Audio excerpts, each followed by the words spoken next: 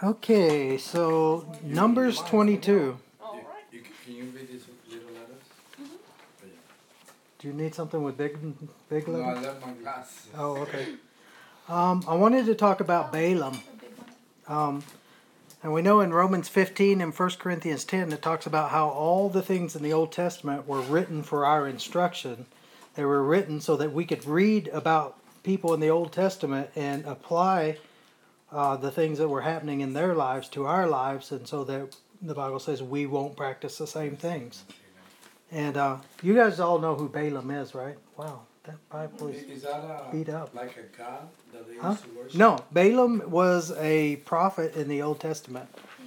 And What's cool is they found archaeological evidence of a historical guy in really, the same area named Balaam. that is super cool. Isn't that? Wow. That's exactly right. Isn't that cool? And that's the thing, like we talked about before, every time they find more archaeology in Israel and in the Middle East, instead of contradicting the Bible, they always agree with the Bible and add to it and stuff. I do like the trope of, that there never used to be a Moab until there actually was a Moab, and right. now you can get like Well, even master's Solomon degree and David and Yeah. stuff like that. So anyway, I thought we would just read through the whole story of Balaam and kind of talk about it and see what we can draw out of it. And in verse 22, now in Numbers 22, this is the people of Israel had been in the wilderness. They're kind of coming towards the end of that. The people had already made God angry, and he says, this generation is not going to enter in. And basically, so now God is starting to work with the newer generation that's going to enter in. This is after he'd already sent the spies in and all that kind of stuff. And so basically, so when we come to chapter 22, we'll start in verse 1. It says, then the sons of Israel journeyed and camped in the plains of Moab beyond the Jordan, opposite of Jericho. You see that? So what's the first place that the people of Israel went into the promised land? Through Jericho, right? And so basically they're knocking on the door of the promised land now.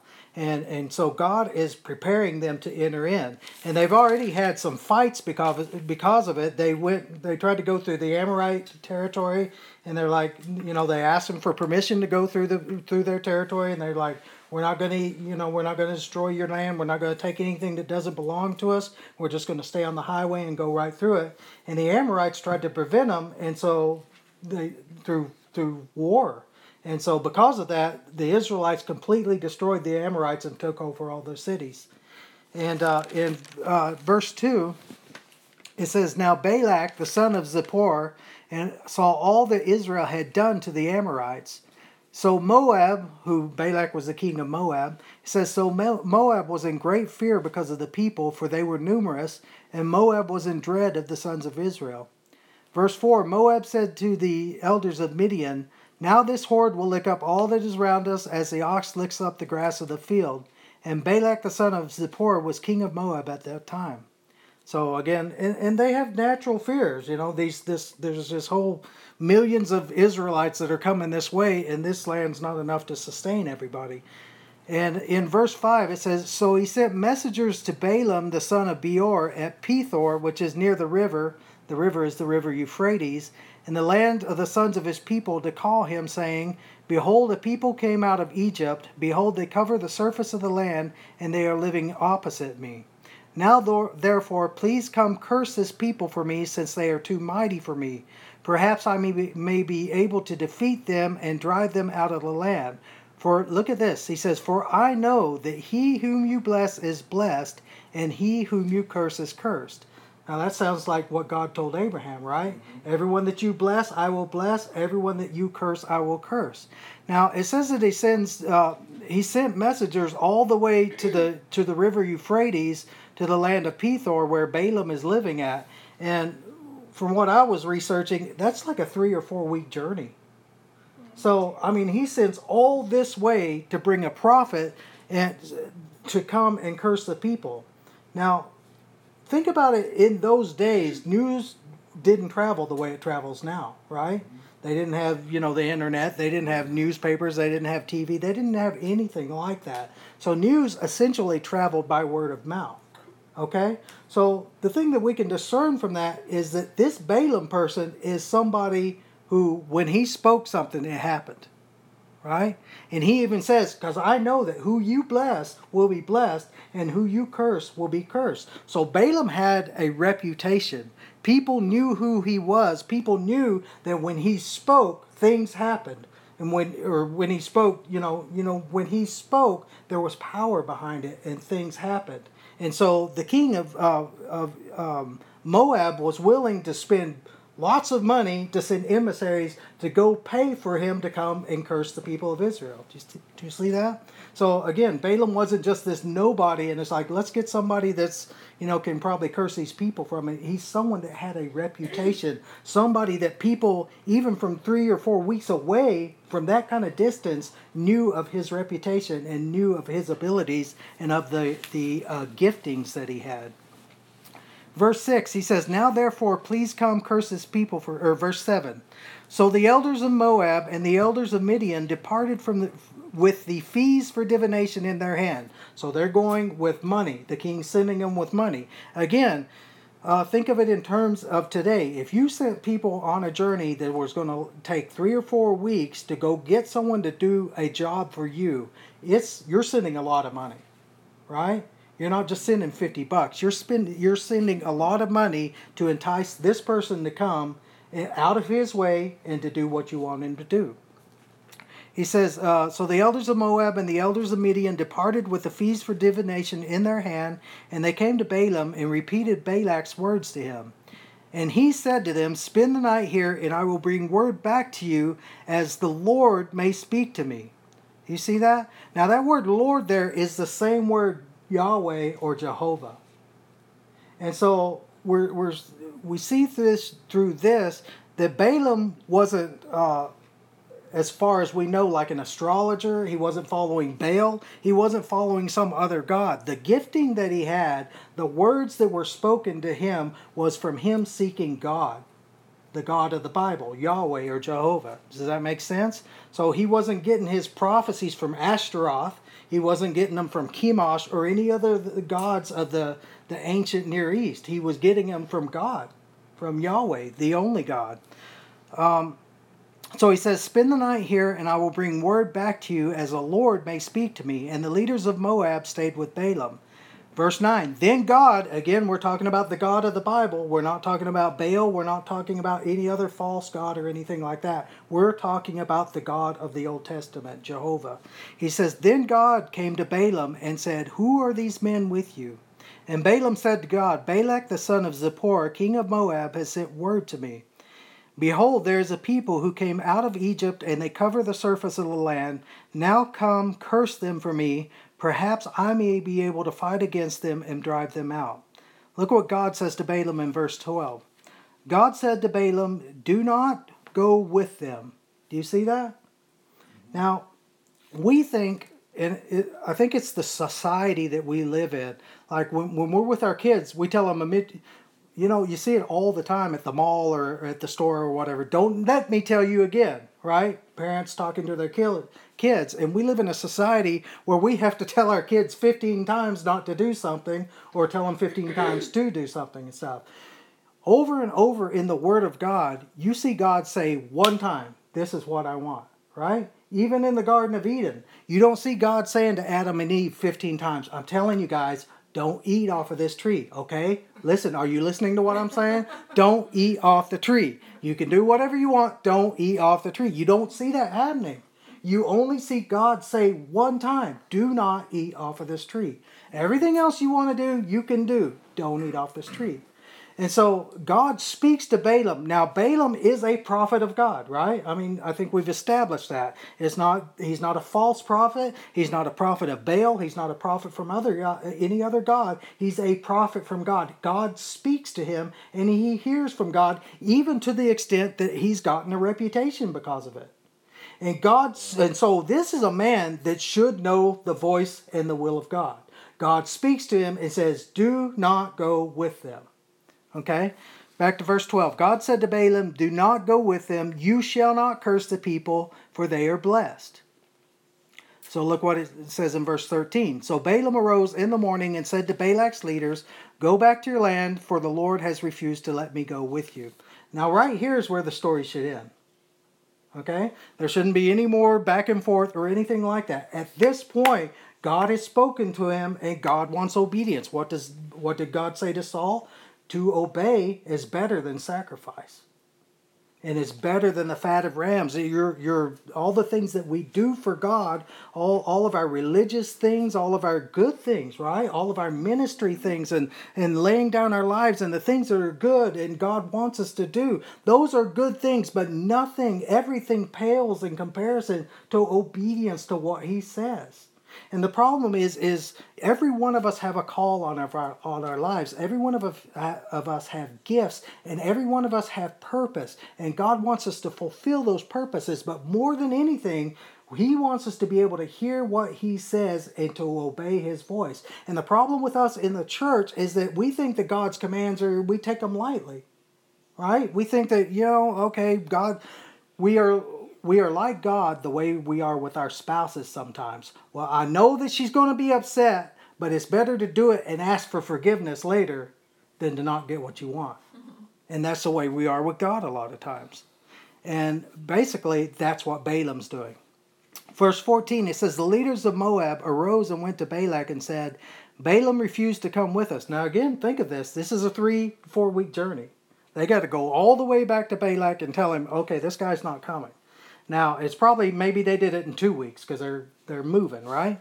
But still, it's a process. And this whole thing, we read the Bible and we read things that happen in the Bible and it seems like they're just happening in a matter of days. This probably was months in the happening and stuff. And so and when we think of it in terms like this makes the Bible more real to us, right? Because this is like life. Life is not this just boom, boom, boom, things happen here, things happen there, and we react to things and things like that. The Bible is full of life, and we have to think of it in those terms. We have to think of what's really going on in this situation. How did it really happen? So verse 16, they came to Balaam, verse 15. Then Balak again sent leaders more numerous, and look at this, more distinguished than the former. Okay, so again, now these distinguished people, right? I mean, I'm sure it was distinguished people before, but now it's even more distinguished people. And so what are they appealing to? They're appealing to his pride, right? They're like, oh, look at these really important people that are coming to me now. And so and these are the ways, as we read this story, we'll see that these are the way that Satan works on each one of us. Right? And the problem with Balaam, we're going to see, is that Balaam, we know the scripture that says, do not give the devil a place of opportunity, right? And the problem with each of us is that there are places of opportunity in our lives that left undealt with, those can become strongholds. They can become footholds for the enemy to be able to put his foot in the door and once you get the foot in the door, you can begin to open it wider and wider, right? And we're going to see that that's exactly what happened with Balaam. So he says, they came to Balaam in verse 16 and said to him, Thus says Balak the son of Zippor, let nothing, I beg you, hinder you from coming to me. For I will indeed honor you richly, and I will do whatever you say to me. Please come then, curse this people for us. And again, God had told Balaam, do not go, right? Verse 18, Balaam replied to the servants of Balak. Now listen to this. He says, though Balak were to give me his house full of silver and gold, I could not do anything either small or great, contrary to the command of the Lord my God. So I think that he's talking big, right? And that's the way that we are a lot of times. Sometimes our talk is bigger than our character. And I think that in some ways he might be saying, oh, even if Balak were to give me all this stuff, then I still wouldn't go. But I think he's kind of trying to make the pot a little richer for himself. You know what I'm saying? And stuff. And so and I think that, and this is how the enemy works, okay? The enemy knows our weaknesses. because that's what Satan's been doing since the beginning, right? Finding ways to destroy believers, finding ways to trip people up. And so when he sees that there is a particular weakness in your life, he will begin to attack it. And basically what happens is most of the time when the enemy first comes to us, we're strong, right? And we hold up our shield and we're like, no, you can't do this. You can't come in here. And not today, Satan, right? And the problem is most of the times we start strong, but we don't finish strong. And the reason why is because we become complacent. Remember Samson? What happened? The enemy came to Samson several times. And he fought against it and fought against it. And then it says Delilah continually wore him down by her constant nagging, essentially. And that's the way the enemy does, is he wears us down and he tries to make us weary and tries to make us tired of fighting. And that is the nature of Satan. Satan, we think of in our minds, I've got this armor on. I've got the armor of God. I'm ready to stand. I'm strong. And we think that it's going to be this just massive blow against us. And a lot of times that's how it starts. But then it becomes like the waves. It becomes like waves on a shore that eventually will break down anything, right? It's like Amy's parents live on a lake. And it used to be on a cliff. Their property, but the continual beating of the waves are almost about to destroy their whole property because it's eroding their whole property and stuff. And that's the nature of the waves, and that's the nature of Satan. I have one question for you. Mm-hmm. God created Satan, right? He was like the angel of music in heaven. He's only one person, correct? Yeah. How can he have the power to control 7 billion people that live in this planet? Well, it talks about God is God, and he sees everything, hears everything, is in control of everything. Yeah.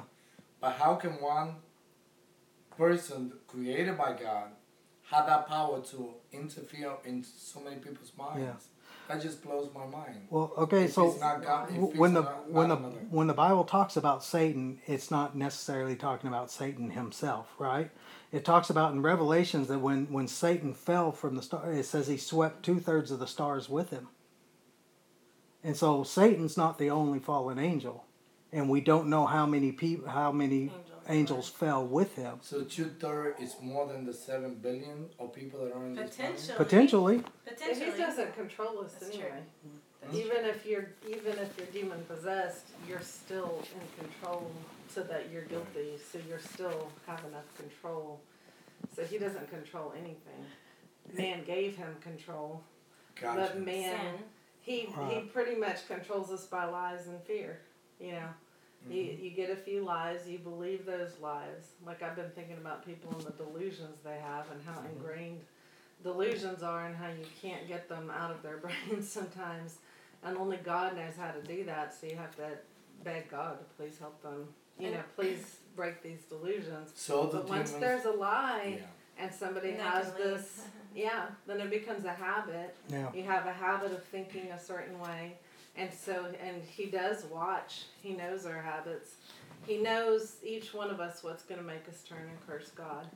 And that's what he's after. That's what the devil wants to do in your life. Whatever it takes to make you turn and curse God, that's what he's going to try to bring your way. So he watches and he waits, and he tries to find that thing, and then that's what he's going to try to bring. So do you think that when he was kicked out of heaven with all those demons, that they had a demon meeting and said, okay, let's go out to humans and attack them this way? Pretty Yeah. much. Well, You can assume that. Like The I mean, thing just is like, how do they their whole communicate? agenda is to discredit God. Gotcha. I mean, God cast them out of heaven, right? Their whole thing is, why? Because they rebelled against God. Right. So their whole thing is, their battle is against God. And they use humans as pawns. You even read in like the book of Daniel that there are princes over certain principalities in certain So geographical then they have areas. meetings then. Yeah. Sure, why not? They're like an army. The Bible describes them like an Gotcha. army. Right. And that's the thing. Again, when we're talking about Satan, we're not talking specifically about Satan himself, right? We're talking about the whole principalities and powers and, the dark forces of this wickedness in the Or- heavenly places and Gotcha. all that. It's a network, right? So yeah. We Okay. don't have it easy at all. No, Every day But that you get up, it's we do like- have victory, right? Yeah. Absolutely. And the thing is I'm we're saying gonna it's we're a gonna see battle. through this that it's through being aware and being and knowing that we're in a battle, knowing that we're in a war. And that's the problem with us a lot as Christians is we see it just as salvation and all the good stuff. We see all the blessings and all that kind of thing without realizing that as soon as you said I do to Jesus, you put on your armor because you are going to get attacked. There's no ifs, ands, or buts about it. You will be attacked. You're either in a trial right now, you're coming out of one, or you're fixing to go in one. Or all three at the same time. And the thing is because Wow. Satan goes about like a roaring lion, continually seeking someone to devour. If he sees somebody that doesn't have their armor on, if he sees someone that's not, the book of Nehemiah talks about how that when they were restoring the wall, and hopefully we'll teach about Nehemiah soon, but it's when they were released back from captivities, they went back to Jerusalem, they're rebuilding the walls. Now they have all these enemies against them. In fact, the enemies are like, look at their wall. Even if a fox were to jump on it, it would knock their wall down and stuff. And it talks about how the builders would build the wall. They would build the wall with one hand, they would have a trowel and like bricks in one hand, and in the other hand they would have their weapons. And so that is what, if we are, as the church of Jesus, we are building something. We are building the kingdom of God. We are seeking His kingdom. We are wanting His kingdom to come through the things that we do. But at the same time, we have to have a weapon in our hands because there's an enemy who does not want the kingdom of God to come. There's an enemy who wants to keep the world bound in deception, blind to everything that's happening around it, and lost. Satan comes to steal, kill, and destroy. That's his only purpose. And he wants autonomy from God. Yeah. Well, another thing from Nehemiah too is like there were gaps in the wall, and Right. they put people in those gaps. So like we often need to know our own weaknesses so that we can like internally put someone in the gap. That's you know? good. That's good. And that's why accountability is good too, right? I mean, especially people with the house who know about, if there's no accountability, well, all of us, we have to have accountability because we're all weak. We're all susceptible. And just like Daniel's saying, we need to have people that are able to see the gaps in our armor and say, look, you're vulnerable here. And that's why we need brothers and sisters. And that's what the body of Christ is for. If we don't have that, we will be destroyed. Because no person can stand on their own. We need each other and stuff. Verse. That's quite a challenge. Yeah, it having is. To worry about making a living and paying your bills. Right. And doing all this stuff. But he says While not to worry battling about that. a battle that you cannot even see. But Yeah. we can Huh? be of good cheer because He Yeah. has overcome No. the Yeah. world. And He has granted us that power also. Yeah. But Just trying the to only like thing I'm guess saying what is it that we have to be Yeah. alert. Like, We have to be alert. That's why Paul said over and over, be on the alert.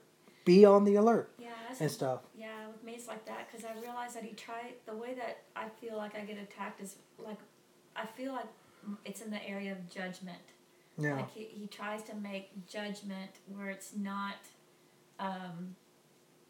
where it's like this really fuzzy, well, this is okay. And it kind of becomes this really sloppy way of just making good, righteous judgment, having good, solid discernment. Yeah. That's solid. And so it's like, and it's the things, I mean, yes, I agree, like, it's outright, things like, oh, that was obviously an attack from Satan, and then he keeps on, and yes, I can see that wearing me down, but also it's, like, I think about, it's things like Peter, when he denied the Lord, it was this little servant girl, hey, weren't you with Jesus? And he's like, no, no one would think this little servant girl would be really like this, this really intimidating person to knock down Peter. You know, it was this little girl. You know, this little maid. You know, by the fire. And so it's like the things that I'm not looking for too. It's like It's always the things yeah. that you're not looking for. And so it's like, and they just kind of just insert, and I'm like, oh no, you know, and then I'm like, oh man, and it just my discernment and my judgment, like right judgment, right Yeah. discernment is compromised, and so it's just things like that. Yeah, it's like Elijah at Mount Carmel when he defeated the 850 false prophets.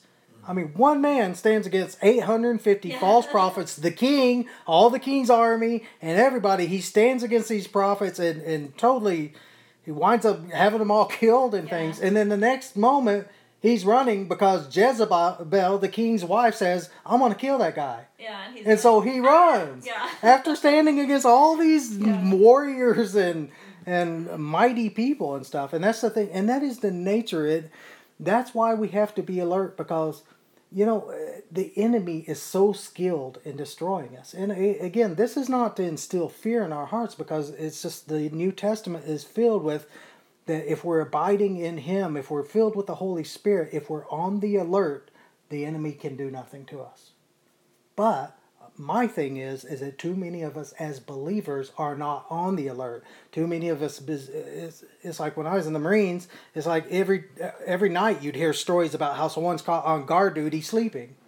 You know, I mean, think about in a war-like situation. If one person is sleeping, the enemy can come in and destroy everybody. All it takes is one person. So, verse 19. Now, so again, they're trying to entice Balaam to come with him. He says, now please, you also stay here tonight, and I will find out what else the Lord will speak to me. Now, why is Balaam going back to the Lord and saying, Lord, what, are you sure about this? And to me, it's like Balaam is being like a child. How many times when we were children did you ask your parents for something and they said no? And you're like, oh, can I have it?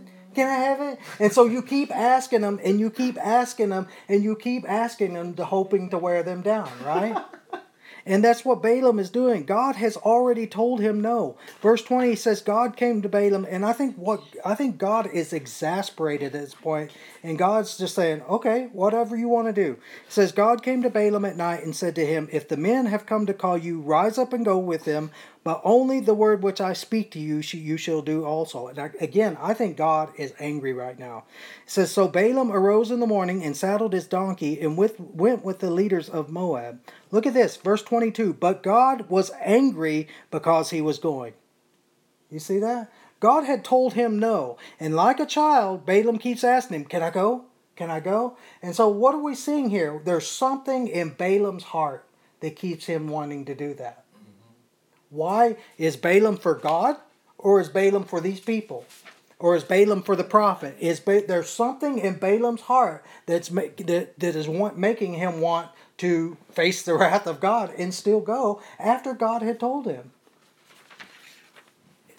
In verse, it says, when the donkey, or it says verse 22 again, it says, but God was angry because he was going, and the angel, and again, it's just like, turn to Numbers chapter 11. Hold your place there. Now, we read, if you guys have read the story of the Israelites coming out of Egypt and stuff, over and over and over, they grumble and complain against God. God gives them manna, they complain about that. God gives them water, they complain because, they complain over and over after God had sent 10 plagues on the Egyptians, brought them out supernaturally. When they come to the Red Sea, they're like, it's over. We're going to die. And God splits the Red Sea open and kills all the Egyptians. And they still grumble against God. And the book of Exodus and Numbers is full of that. And so in Numbers 11, God had they grumbled because they were hungry. And God's like, I hear you're grumbling, and so I'm going to send you manna. And so God sends them manna. In the book of Exodus, over and over, is God is providing for them. It says that for 40 years, their shoes did not wear out. Now they're walking everywhere. It says, for 40 years your shoes didn't wear out, and God is providing for every single need that they have. Even when he gave them the manna, he says, this is so that you will learn that man does not live on bread, but by every word that comes out of the mouth of God. And so God was trying to teach them to depend on him, but they at every turn they still grumble against him. And in Numbers 11, verse 1, it says, now the people became like those who complain of adversity in the hearing of the Lord. Now that's a serious statement right there. I mean, the people became like those who complain of adversity in the hearing of the Lord. I ask myself sometimes, Lord, sometimes I'll find myself grumbling or complaining at work or something like that. And I'm like, am I being one of those that are like those who complain of adversity in the hearing of the Lord? And that's frightening. Because, again, we are born in this time where everything is just grace, grace, grace. Don't worry about it. God's going to forgive you. God's going to overlook it. God, Jesus Christ, is the same yesterday, today, and forever. And God is not someone that just takes complaining and whining and grumbling and just says, no, it's no big deal. It angers God because he wants us to learn how to depend on him. Verse 2, the people therefore cried out to Moses, and Moses prayed to the Lord, and the fire died out. So the Lord, back to verse 1, it says, they became like those who complain of adversity in the hearing of the Lord. When the Lord heard it, his anger was kindled, and the fire of the Lord burned among them and consumed some of the outskirts of the camp. And I read this stuff, and I'm like, how are these guys not learning? So many times plagues came on them. So many times fiery serpents came on them. The ground opened up and swallowed some of them. And yet still they complain. I'm like, oh my gosh. It says, so the name of the place was called Taberah because of the fire the Lord burned among them. The rabble who were among them, look at this, had greedy desires. And also the sons of Israel wept again and said, who will give us meat to eat? We remember the fish which we used to eat free in Egypt, the cucumbers, the melons, the leeks, and the onions, and the garlic. But now our appetite is gone. There's nothing at all to look at except there's this manna. This stuff that God gave them supernaturally to sustain them, to fill every need that they had, is not good enough now. And sometimes, again, I wonder sometimes when I'm complaining, it's like, Lord, I really got it good. I really have everything that I need. I have everything that I could want. And yet I find myself still complaining. And that should put some kind of fear in our hearts. In verse 18. So God tells Moses to assemble the elders of the people. In verse 18 he says, say to the people, consecrate yourselves for tomorrow, and you shall eat meat. For you have wept in the ears of the Lord, saying, oh, that someone would give us meat to eat. For we were well off in Egypt, therefore the Lord will give you meat, and you shall eat. You shall eat not 1 day, nor 2 days, nor 5 days, nor 10 days, nor 20 days, but a whole month, listen to this, until it comes out of your nostrils, and it becomes loathsome to you, because you have rejected the Lord who is among you, and have wept before him, saying, why did we ever leave Egypt? You see that? Verse 31. Says, now there went forth a wind from the Lord, and it brought them quail from the sea, and let them fall beside the camp about a day's journey on this side and a day's journey on the other side, all around the camp, and about 2 cubits deep on the surface of the ground. Quail everywhere. The people spent all day and all night and all the next day gathered the quail. He who gathered least gathered 10 homers, and they spread them out for themselves all around the camp. Look at this, verse 33. While the meat was still between their teeth, before it was chewed, the anger of the Lord was kindled against the people, and the Lord struck the people with a very severe plague. It says, so the name of that place was called Kibroth Hattaavah, because they buried the people who had been greedy. So, again, and in Romans 1, verse 24, we won't turn there, but it talks about how the people who love their sins, it says that God gave them over to their sins. And that's the thing. God warns us. God will warn us, and he will be patient with us, and he'll try to get us to change our minds and to turn from our ways. But at some point, God says, okay, if that's what you want to do, then I'm going to let you do it, but you will reap what you sow. Right? And that's the thing. If we want our ways, if we persist in having my way, if I persist in doing the things that I want, and I'm not going to listen to what God says. The thing is, a lot of times we're in a situation where we're like, well, I prayed, but I didn't really hear an answer. A lot of times we heard the answer, but we didn't like the answer, right?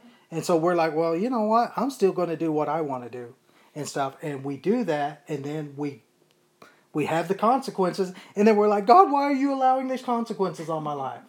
Right? That's good. And the thing is God wants us to be a people who hear His voice, who obey His voice. Turn to Psalm chapter 32. And the thing is, especially somebody that had such gifting from God, someone that had such an anointing from the Lord, should be... And that's the thing, that we are responsible for what gives us. We all want God to speak to us. We want God to use us. We want God to do things in our lives and stuff, not realizing that the more God gives us, the more responsibility we have for those things. Right? Just like the Pharisees, he says, if they had not heard my words, they would not be held. They would not be accountable for them. In Psalm 32, verse 8. It says, I will instruct you and teach you in the way which you should go. I will counsel you with my eye upon you. Look at verse 9. Do not be as the horse or as the mule, which have no understanding, whose trappings include bit and bridle to hold them in check, otherwise they will not come to you. And that's the thing. Again, what God has always wanted is someone that He can walk with, right? Someone that He can commune with. Someone that, like a friend. Like someone that's like a lover, someone that He can say, hey, don't do that. And we're like, all right, I'm not going to do that. I know so many times I've sinned knowing that it's wrong, knowing that I'm breaking God's heart, and yet I still persist in it.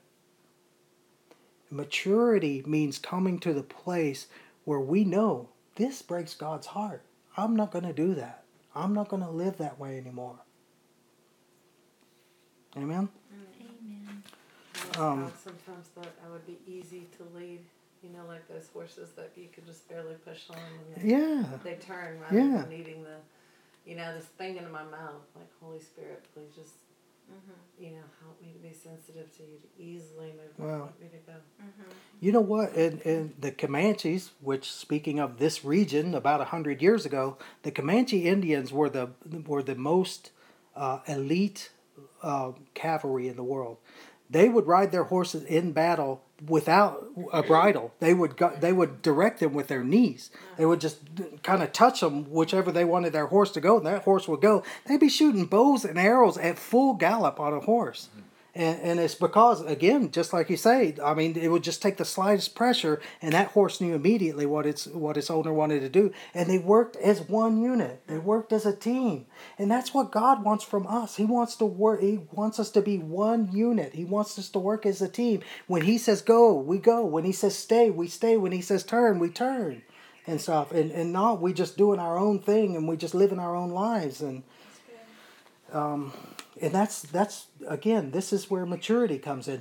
When we step into this walk, when we begin to walk this way, is when we begin that road of maturing, and where we becoming what God has called us to be. And now we're not just saying the Christian thing, going to church, and because of that we're okay. Now it's like it's where that relationship comes in.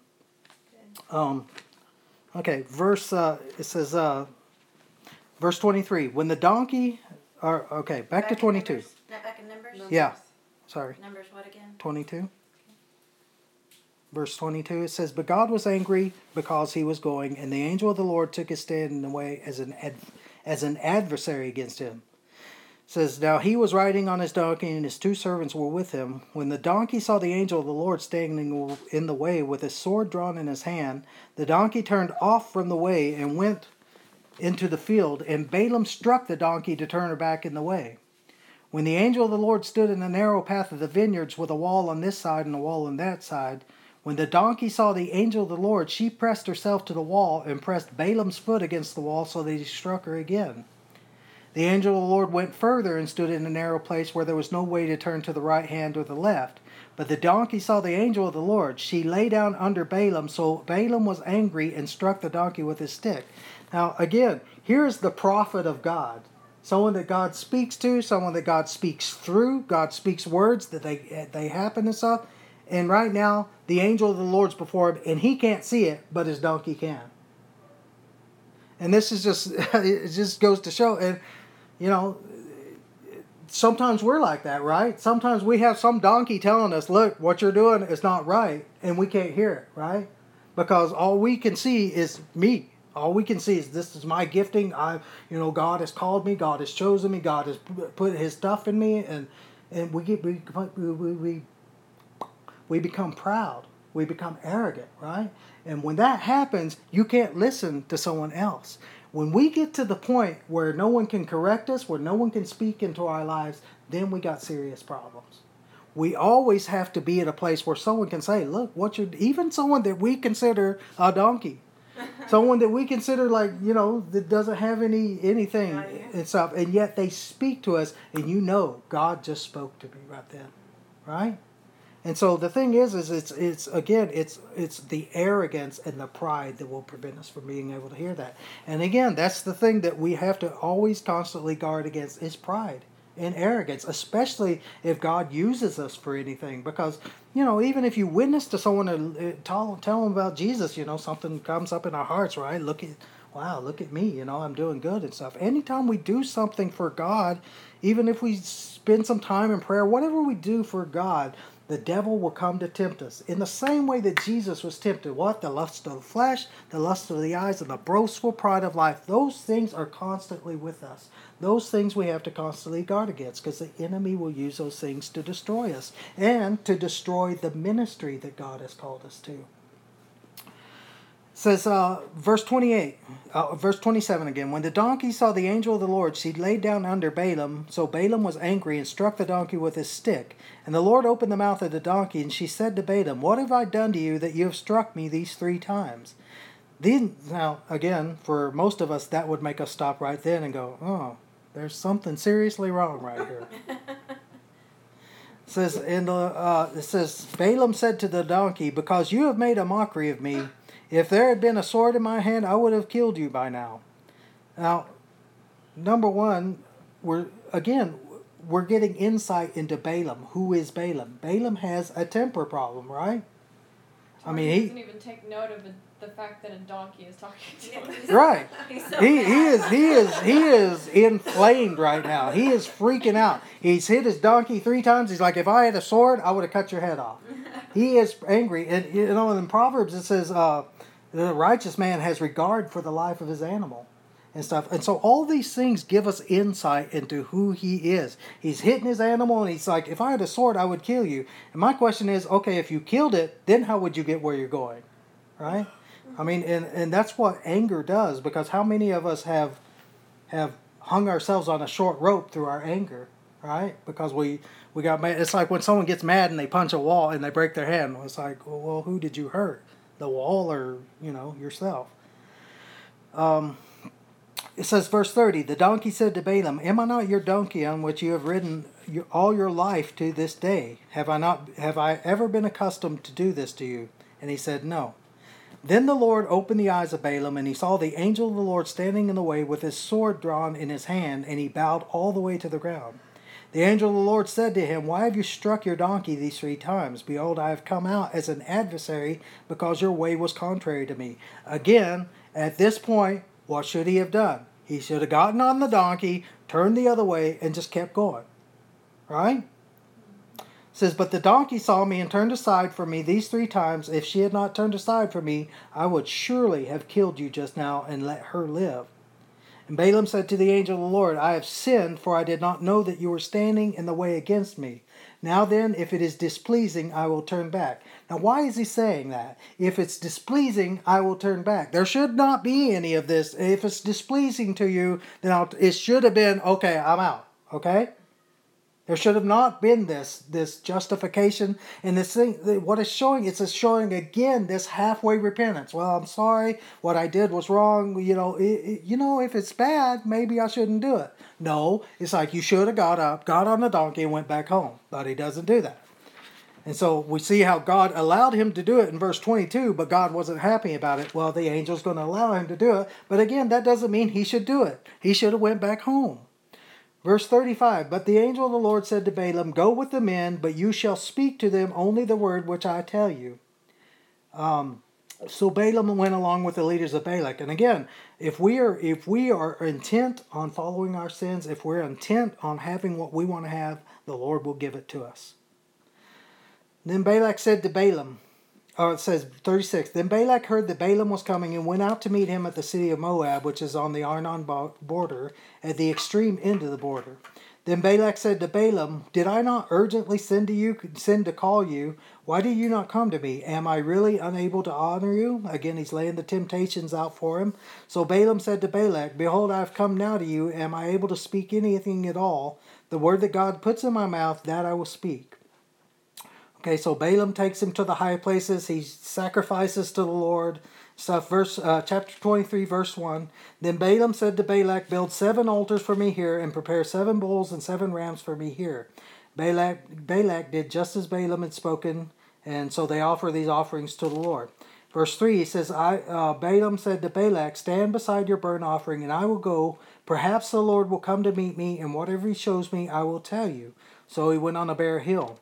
Verse 4, now God met Balaam, and he said to him, I have set up 7 altars, and I have offered up a bull and a ram on each altar. Then the Lord put a word in Balaam's mouth, and he said, return to Balak, and you shall speak thus. And so he returned to him, and behold, he was standing here beside his burnt offering, he and all the leaders of Moab.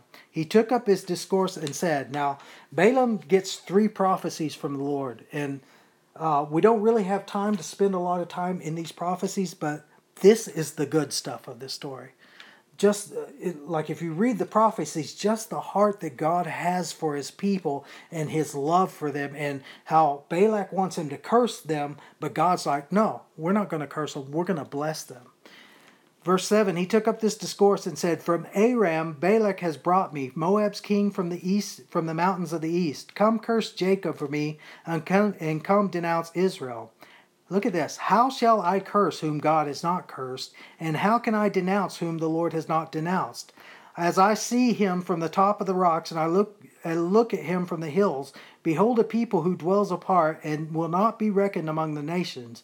Who can count the dust of Jacob, or number the 4th part of Israel? Let me die the death of the upright, and let my end be like his.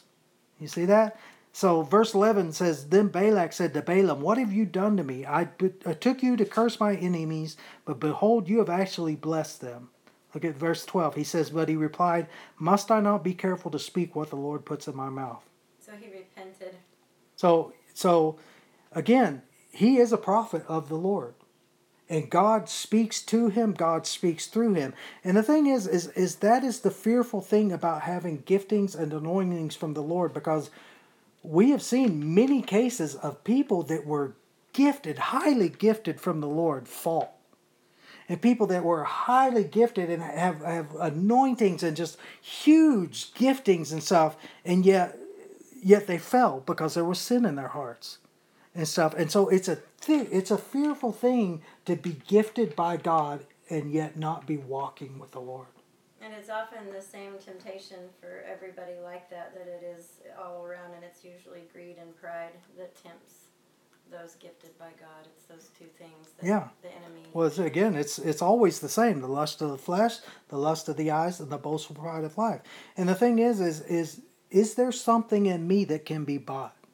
Right? And we all have to ask that question, because if there's something in me that can be bought, I will be bought. And so we have to know our weaknesses and know and be on the alert against those things. Know what our tendencies are, right?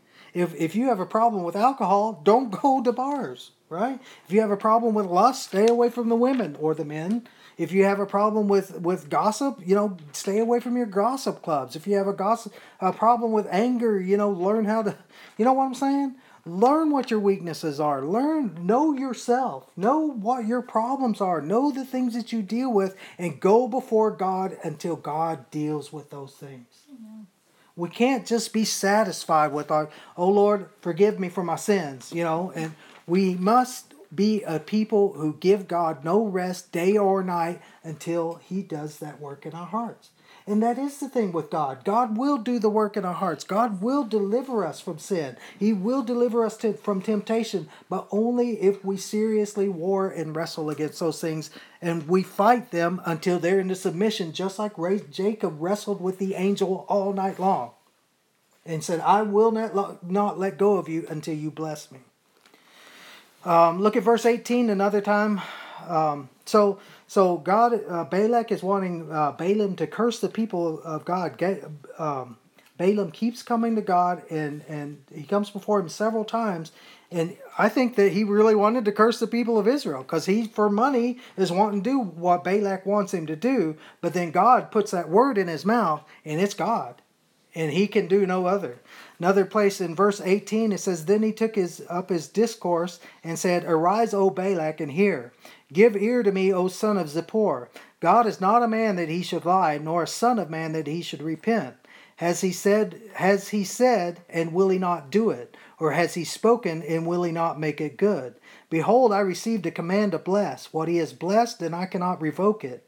He has not observed misfortune in Jacob, nor has he seen trouble in Israel. The Lord is his God. The Lord his God is with him. Look at this. And the shout of a king is among them. I mean, this is awesome. Again, it just shows how God is for his people. Even his people, Israel, who are a bunch of stubborn, willful children. God still loves them, and Balak wants them to curse him, but he's not cursing them. He is blessing them. It says in verse 22, God brings them out of Egypt, for he is for them like the horns of a wild ox. For there is no omen against Jacob, nor is there any divination against Israel. At the proper time it shall be said to Jacob and to Israel what God has done. Behold, a people rises like a lioness, and as a lion it lifts itself. It will not lie down until it devours the prey and drinks the blood of the slain. You see that? In Proverbs 26:2, it says, a curse without a cause will not alight. And so the thing is if we are walking in holiness, if we are seeking the Lord, if we are turning away from evil, if we're dealing with the things that God exposes in our heart, there is no curse that can light on us. Amen. Yeah, I love that, because like in the middle of him prophesying that over Israel, like they're in chastisement. They're getting chastisement from God. Like people are dying because they're in rebellion. They're getting rebuked, you know. Yeah. And yet God's heart is still for them. But on the outside, he's like, look at the people of God. Wow. And like sees the glory of God on God's people. Yeah. It's I guess it's like a parent disciplining their kid versus like somebody trying to come against them. It's like, no, you get back. You know, it's like, you know. Yeah, I'll handle my kids. And that's the thing, you know, it's like in family, we can correct each other, right? Sometimes even like angrily or, you know, forcefully. It's like, you're being an idiot. But if someone else says that to our kids, it's like, I will smack you, right? It's like, we will protect our own kids, right? And it's like, because we love them, we're chastising them, because we want them to do what's right. And we want the best for them, whereas someone else doesn't care. Someone else is just judging them or you know, trying to break them down or what have you and stuff. And so God's chastisement is for our good and because he loves us and stuff. And so one more time. Now, again, think of these. You know, here Balak has spent a lot of money to bring this guy all the way here, and he's going to pay this guy a lot of money if he will curse the guys. 2 times he's asked him to curse them. 2 times he's blessed them. Imagine Balak. He's the king. He's got his whole army here. I mean, surely he's being tempted. It's like, should I kill this guy or what? Right? I mean, imagine all these important people are angry and frustrated at you. Okay? So Balaam is facing some tribulation here. And I think that in his heart, he wants to curse them.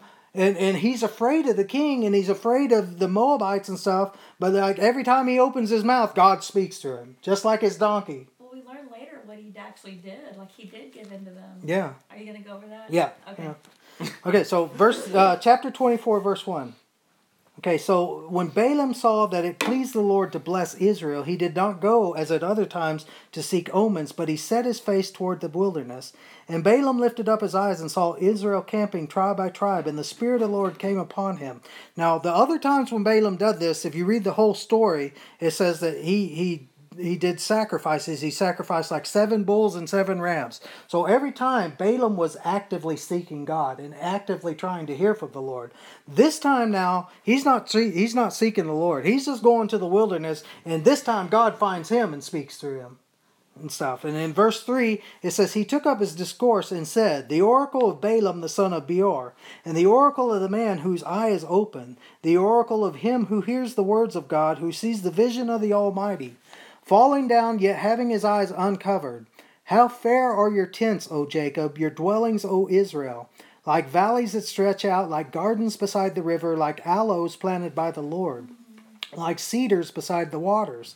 Water will flow from his buckets, and his seed will be by many waters, and his king shall be higher than Agag, and his kingdom shall be exalted. God brings him out of Egypt. He is for him like the horns of the wild ox. Now, all the time, like one thing that we miss because we don't live in biblical times is anytime the Bible talks about horns and the wild ox and stuff, the ox for them was like the combine for a farmer today. And this was an agrarian society. The strongest thing they knew pretty much was an ox. So when it talks about the horns of the Lord and being like a horn and stuff, that is the most powerful image that they've got, right? So they're talking about the Lord's strengths. And it says, God brings him out of Egypt, verse 8 again, for he is for him like the horns of the wild ox. He will devour the nations who are his adversaries. And now, this is interesting because he's talking about Edom, right? He's talking about Moab. He says he will devour the nations who are his adversaries and will crush their bones in pieces and shatter them with his arrows. He couches, he lies down as a lion, and as a lion, who dares rouse him? Blessed is everyone who blesses you, and cursed is everyone who curses you. Look at this in verse 10. Then Balak's anger burned against Balaam. Now again, this is the king of Moab. This is a man who was used to having his way. This is a man who could snap his fingers and have you killed right on the spot. It says his anger is burning against Balaam. And he struck his hands together, which I'm sure in those days was a bad thing. And Balak said to Balaam, I called you to curse my enemies, but behold, you have persisted in blessing them these 3 times. Therefore flee to your place now. I said I would honor you greatly, but behold, the Lord has held you back for honor. In other words, he's saying, get out of my sight. He's blaming God. Yeah. Balaam said to Balak, did I not tell your messengers who you had sent to me, saying, though Balak were to give me his house full of silver and gold, I could not do anything contrary to the command of the Lord, either good or bad, of my own accord. What the Lord speaks, that I will speak. And now behold, I am going to my people. Come, and I will advise you what this people will do to your people in the days to come. He took up his discourse and said, the oracle of Balaam the son of Beor, and the oracle of the man whose eye is open, the oracle of him who hears the words of God and knows the knowledge of the Most High, who sees the vision of the Almighty, falling down yet having his eyes uncovered. I see him, but not now. I behold him, but not near. Look at this. A star shall come forth from Jacob. What did the wise men say when they came to Jerusalem? We saw his star, right? And so, again, some people might say, well, he's not really prophesying about the Lord. He is speaking scripture right here. He is speaking prophecies of Jesus Christ. He says, I see him, but not now. I behold him, but not near. A star shall come forth from Jacob. A scepter shall rise from Israel. And he will crush through the forehead of Moab and tear down all the sons of Sheth. Edom shall be a possession. Seir, its enemies, will also be a possession, while Israel performs valiantly. One from Jacob shall have dominion and will destroy the remnant from the city. So, again, he's saying all this stuff about how God is going to destroy the people of Moab and how God is he's prophesying of Jesus. And the final and the ultimate destruction of Jesus against the powers of darkness. And this is where, in the New Testament, it shifts from the physical to the spiritual. When Jesus came and he made a public display over all of his enemies and he triumphed openly over them. Okay?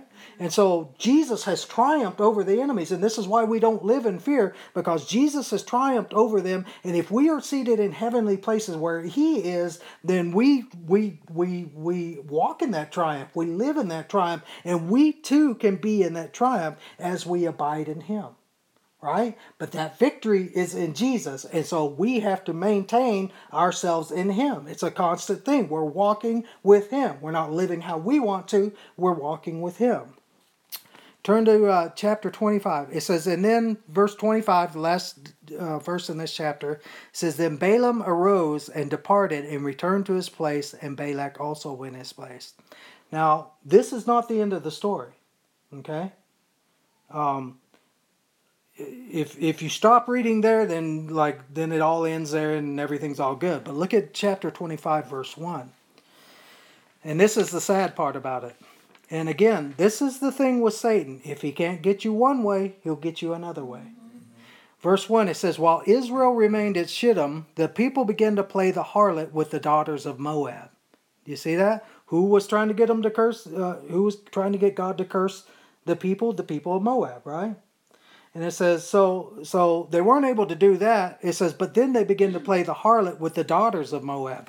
Didn't God tell them not to intermarry with the peoples, right? Because why? Because their hearts, they would start following their idols and their hearts would be led away from God. It says, verse 2, for they invited the people to the sacrifices of their gods, and the people ate and bowed down to their gods.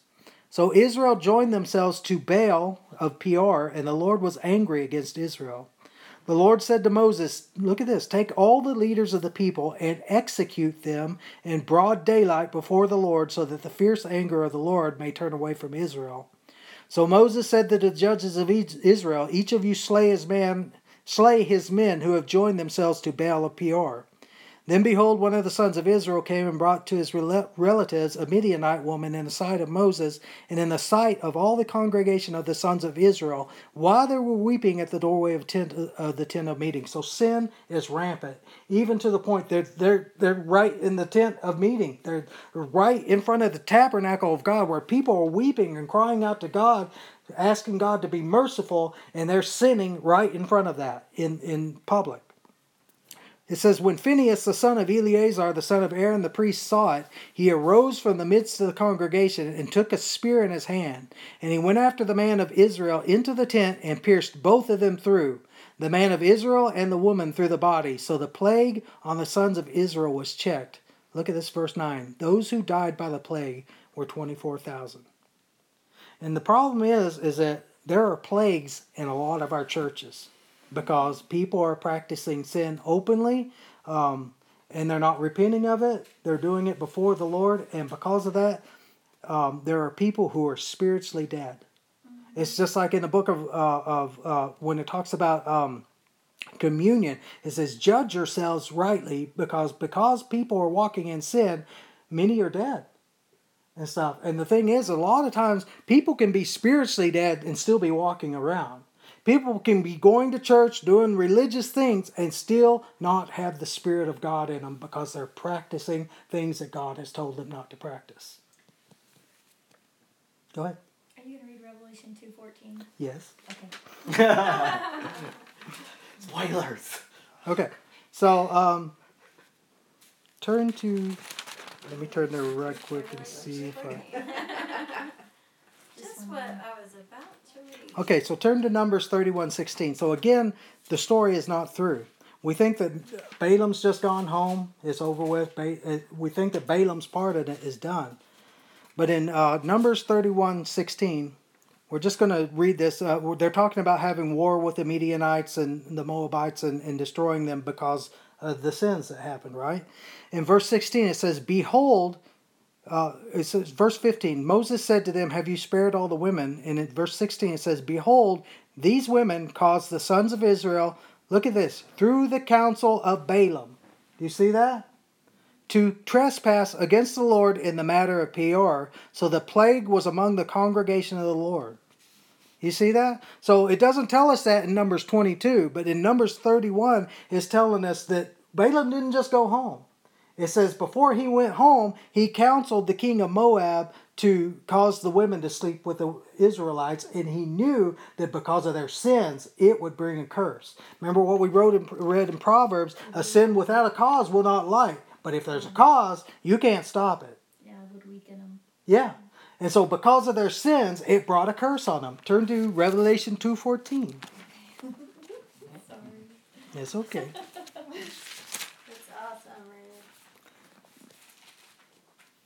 In Revelation 2:14, we know that in Revelations 2-3, John, through the angel, is writing to the churches in Yes. Turkey, basically. Okay, so in Revelation 2, verse 12, he says, "And to the angel of the church in Pergamum write, the one who has a sharp two-edged sword says this, I know where you dwell, where Satan's throne is, and you hold fast my name and did not deny my faith, even in the days of Antipas." Now, one thing about God, in almost all the letters to these churches, he says he sees the good, right? He sees all their good stuff. He's like, man, I know when it was really hard in the days of Antipas, which we don't really know what that was, but apparently it was a time of great tribulation, right? Antipas, this guy named Antipas, obviously gave his life for it, and people stood by the Lord during this time, right? He says, you did not deny my faith, even in the days of Antipas, my witness, my faithful one who was killed among you where Satan dwells. But I have a few things against you, because you have there some who hold the teachings of Balaam, who kept teaching Balak. Now look at that word, kept teaching. So it's not something that Balaam just casually mentioned to Balak, but it's something he kept saying to him, right? I'm telling you, this is a way that you can destroy the people of God. It says, he kept teaching Balak to put a stumbling block before the sons of Israel, to eat things sacrificed to idol, and to commit acts of immorality. You see that? Turn to 2 Peter 2. It is interesting because it does imply that that's what happened, but like now it there just states it right out that, like, you know, Right. there was a conspiracy against Israel in that way. Yeah. Yeah. And again, this shows the workings of Satan. If he can't get us one way, he'll get us another way. If he can't, if he can't, and it's like, if he can't, and that's the thing. It doesn't matter what the world is saying about the church, right? It doesn't matter how the enemies of God revile the people of God. What they say means nothing.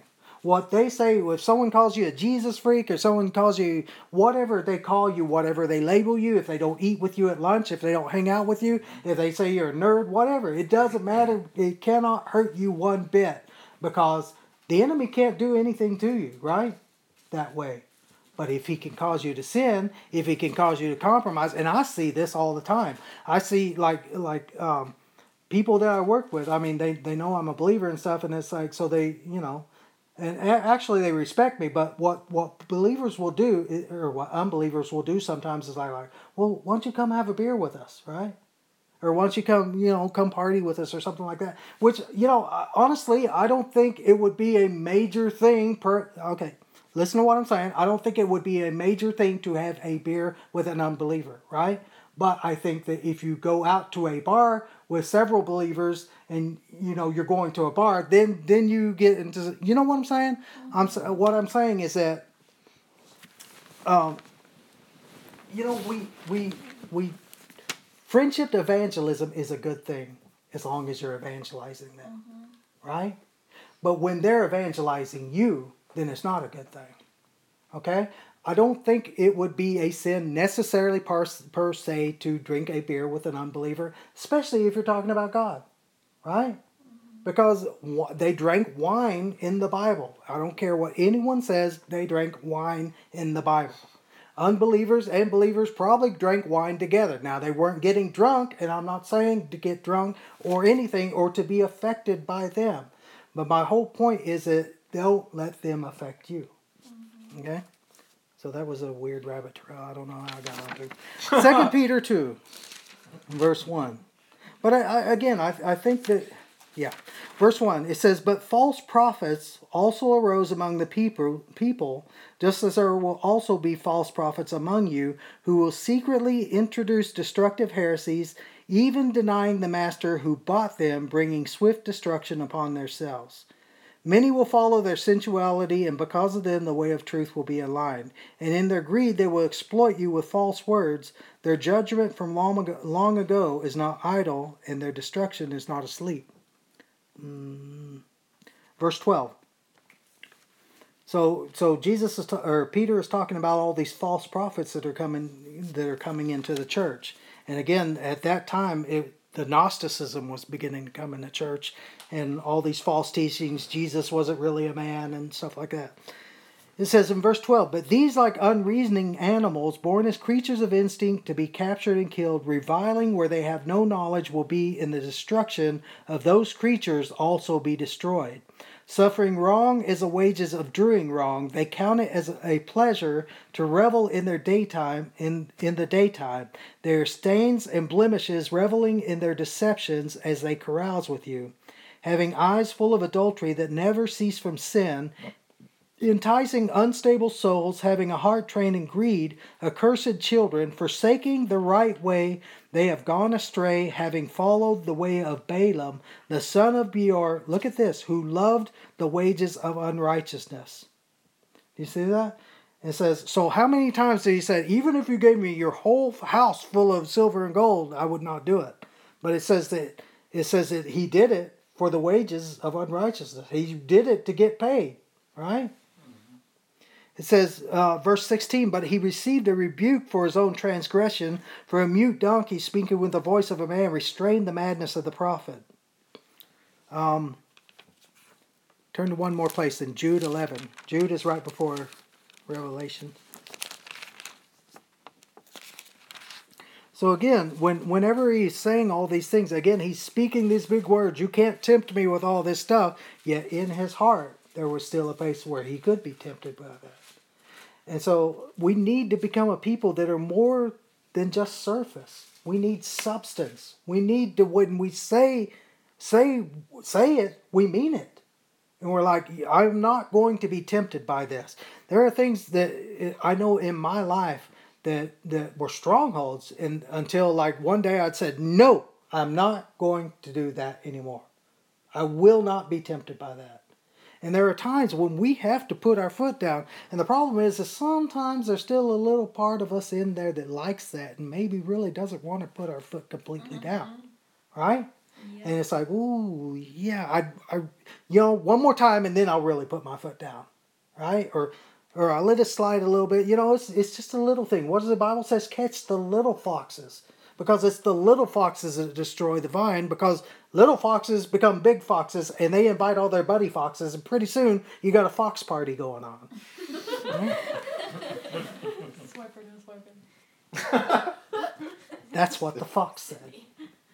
In Jude 11, or verse 10, it says, "But these men revile the things which they do not understand, and the things which they know by instinct, like unreasoning animals, by these things they are destroyed. Woe to them, for they have gone the way of Cain, and again, for pay, they have rushed headlong into the error of Balaam and perished in the rebellion of Korah." So again, according to the Bible, Cain had a wage problem. Turn to Numbers 31. We'll see what, because it actually tells us what happened to Balaam.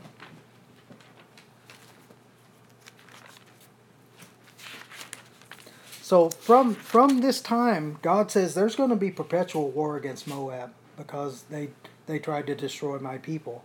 He said, don't show them any mercy, utterly destroy them. And in Numbers 31, verse 1. "Then the Lord spoke to Moses, saying, Take full vengeance for the sons of Israel on the Midianites. Afterward you will be gathered to your people." In other words, Moses is about to die. "Moses spoke to the people, saying, Arm men from among you for the war, that they may go against Midian to execute the Lord's vengeance on Midian. 1,000 from each tribe of all the tribes of Israel you shall send to the war. So there were furnished from the thousands of Israel 1,000 from each tribe, 12,000 armed for war. Moses sent them 1,000 from each tribe to the war, and Phinehas the son of Eleazar the priest to the war with them, and the holy vessels and the trumpets for the alarm in his hand. So they made war against Midian just as the Lord had commanded Moses, and they killed every male. They killed the kings of Midian along with the rest of the slain, Evi and Recham, and Zur and Hur and Reba, and the 5 kings of Midian. Look at this. They also killed Balaam the son of Beor with a sword." See that? Balaam, the prophet of God, the man who should have walked with God, the man who should have been a man of God. We should be reading him like we read about Elijah or any of the other prophets. Instead of that, he got destroyed with the enemies of God. Because, and again, that's something that we as believers, in Jeremiah 17, it says the heart is deceitful above all other things, right? It says we have to know our hearts. We have to know what's going on. Turn to 2 Corinthians 13.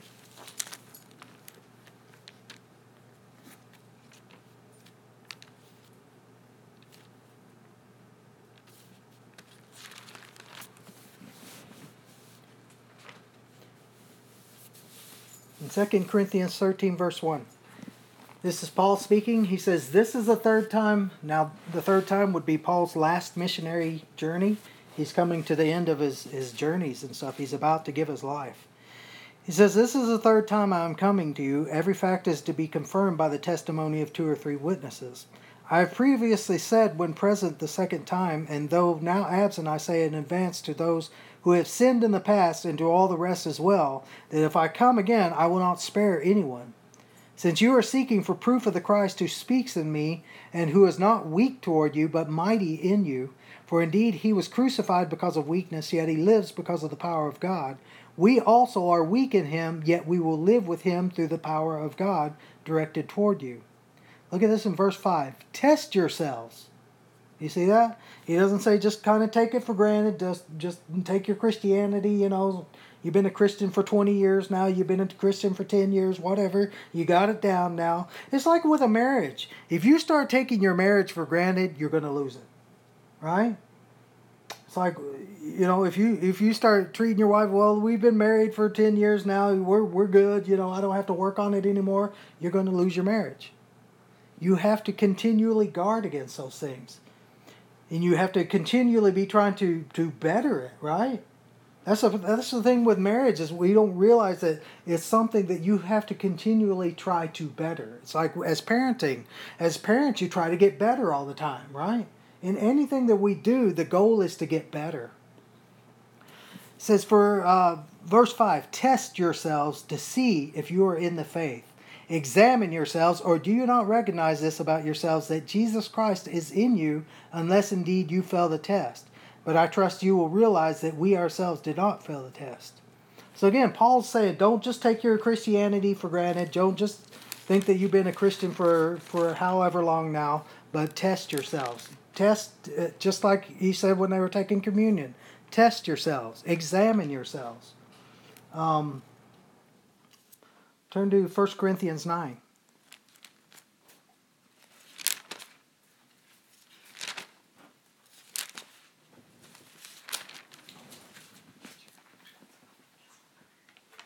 First Corinthians 9, verse 23. This is Paul speaking. He says, I do all things for the sake of the gospel, so that I may become a fellow partaker of it. Do you not know that those who run in a race all run, but only one receives the prize? Run in such a way that you may win. Everyone who competes in the game exercises self-control in all things. Now, self-control is something that I hope to be teaching on pretty soon. Is like, we think that, I think especially as Americans in the 21st century, we don't like self-control. We don't like self-discipline. I've been thinking a lot about discipline and self-control. That's the whole thing about fasting. And I will be the first to say that I am terrible when it comes to fasting. I have a really hard time doing it.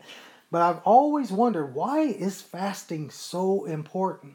And the reason why is there are 3 things that are absolutely essential to every single human being. Number 1 is air. Number 2 is water. And number 3 is food. Without those 3, those are the 3 most basic things that every single human being needs. Without those things, you will die. Now, you can't fast from air, right? You can't make yourself not breathe. You can't fast for water. Not very long anyway. You got to have water. The only one of those 3 that you can really say no to is food. And why is it so powerful is because it is so basic to us. It is such a need to us. We eat without even being hungry. We eat without thinking of it. It's just a thing that we do and stuff. And so to sacrifice and to say, you know what, I am going to make a conscious choice not to do this, that means you are denying yourself one of the 3 most basic, most fundamental things to life and human beings. And especially if you're saying, I'm going to deny this for the purpose of drawing closer to God. Because you're saying, I'm going to deny this most basic fundamental need of humanity so that I can draw near to God spiritually. And that's why it's so powerful. But yeah, so that's the thing about discipline is we don't like discipline because we have everything at hand, right? We have everything that we could possibly need. If I want something, I go to the store and I get it. We are a microwave generation. If I want to eat right now, I'm going to eat right now. And it's really become difficult for us to deny ourselves. You know, because it's so easy to have anything that we want. If you're, like even when it comes to sin, sin is so readily available. Anything that we want as human beings is so readily available to us. And so God, I believe, wants us as His believers to begin to learn to walk in a disciplined manner. To sometimes, and I'm not talking about a legalistic thing or saying, I won't eat pork or, I'm not saying anything like that. But sometimes we need to do things that our flesh wants to do. We need to not do those things. Right? Something that causes us pleasure, something that we can readily have that I deserve this, or whatever, or, I worked hard, I can have this. Sometimes we need to say no to those things because we need to learn what it is to say no. Because if we can say no, if we can't say no when it's easy, how are we going to say no when it's hard? And that, I think, is the secret of fasting, is learning to say no when it's easy, quote unquote. Right? So that when it becomes difficult, when we're in the fires of temptation, when it's hot and Satan is pouring everything at us and he's like Delilah whining every day, why don't you do this and stuff? And we're wanting to give in because we have become people of discipline. We can say no in the hard places. Okay? Verse 25, everyone who competes in the games exercises self-control in all things. They then, again, think of the discipline that an athlete has to have. I mean, why do people have six-packs abs? They have that because they discipline themselves. You cannot have six-packs abs without disciplining yourself. Anything that, people that are geniuses, and why are they that way? Because they've disciplined themselves to study for hours and hours and hours at a time.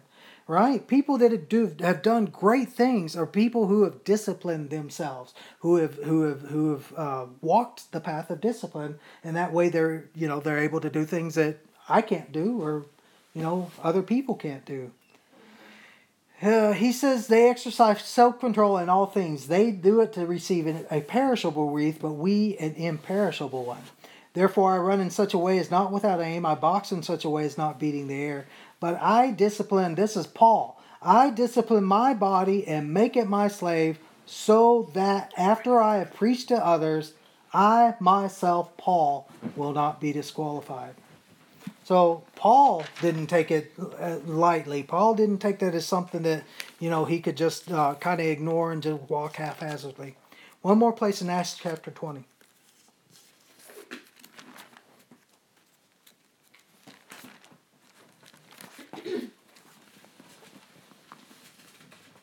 In Acts chapter 20, I want to start at verse 13.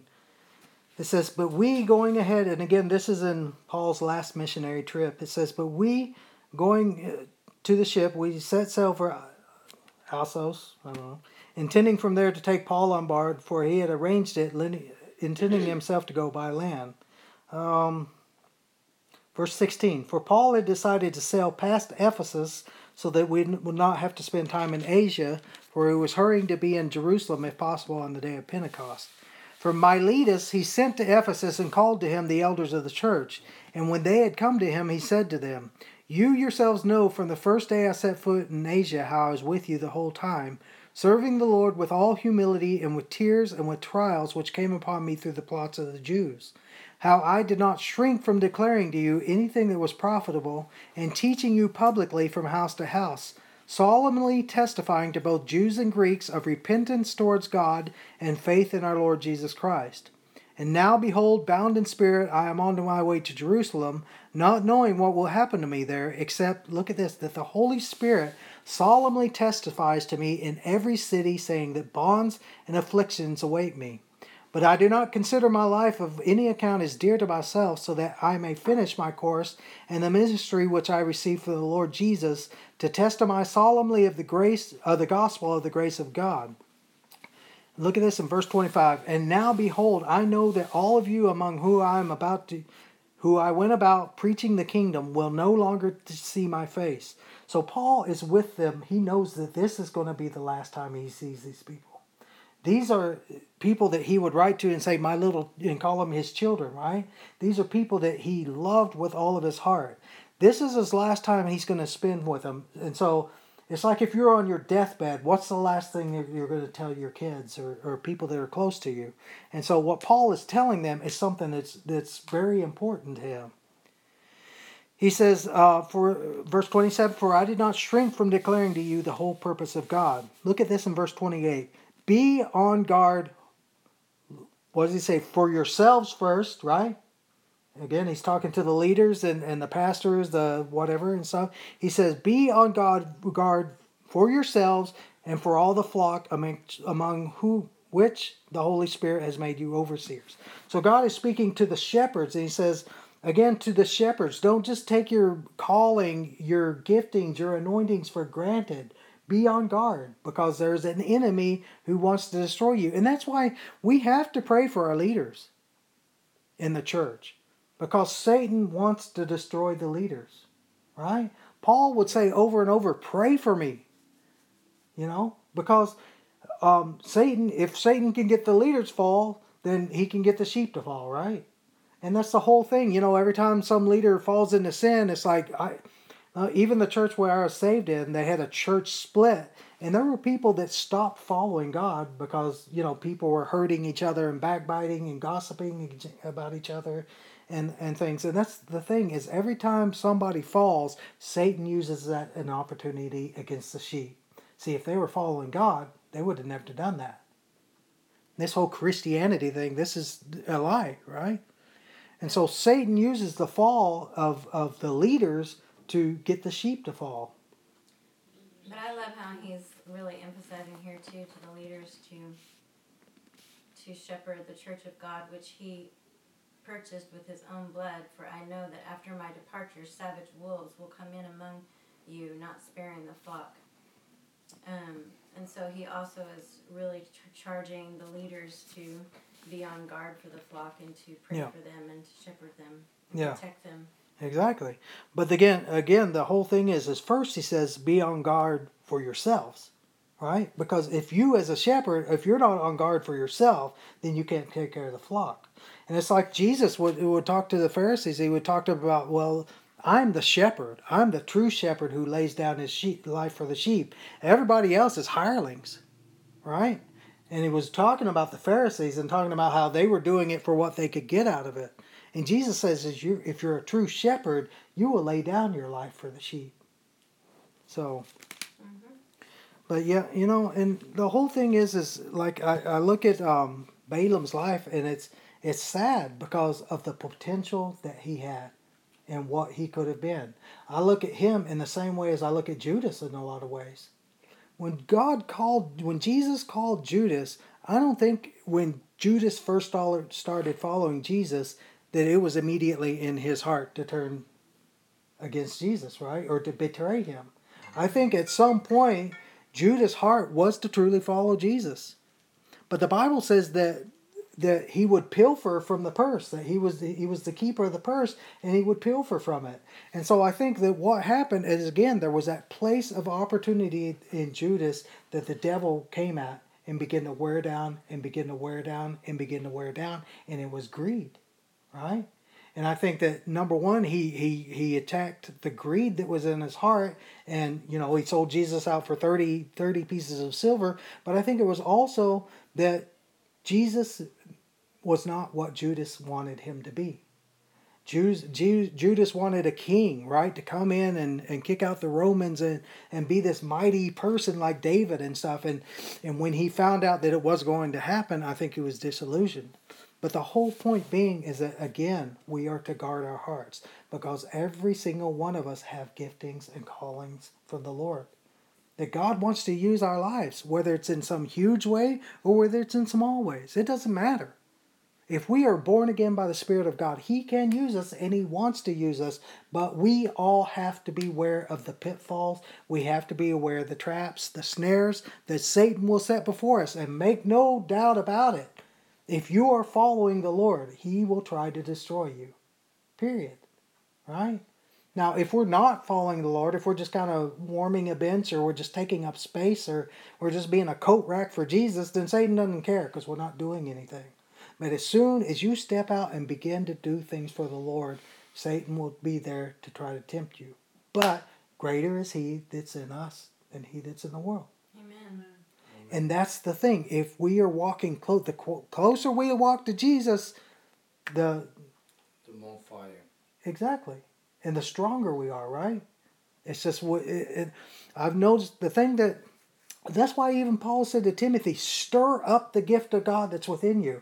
And I notice in my life many times as we get to where that fire starts burning low, right? We get to where that relation, that closeness is not there. And it's like, stir that up.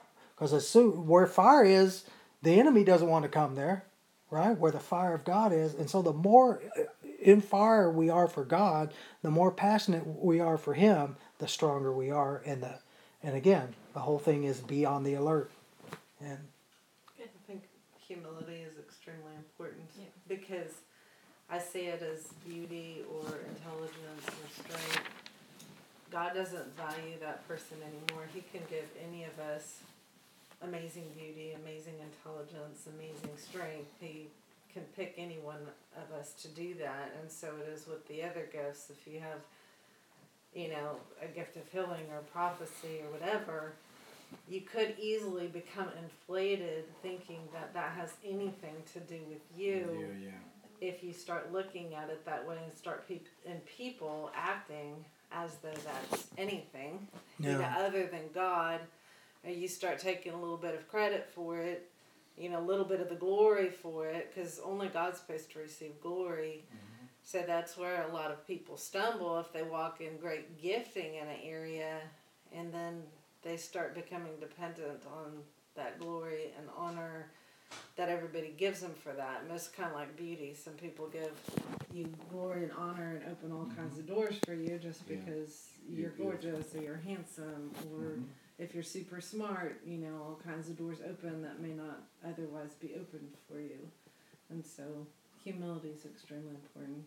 And then on the fear issue, God's just really been putting it on my heart this week. Just how fear of anything except God is an insult to God. Because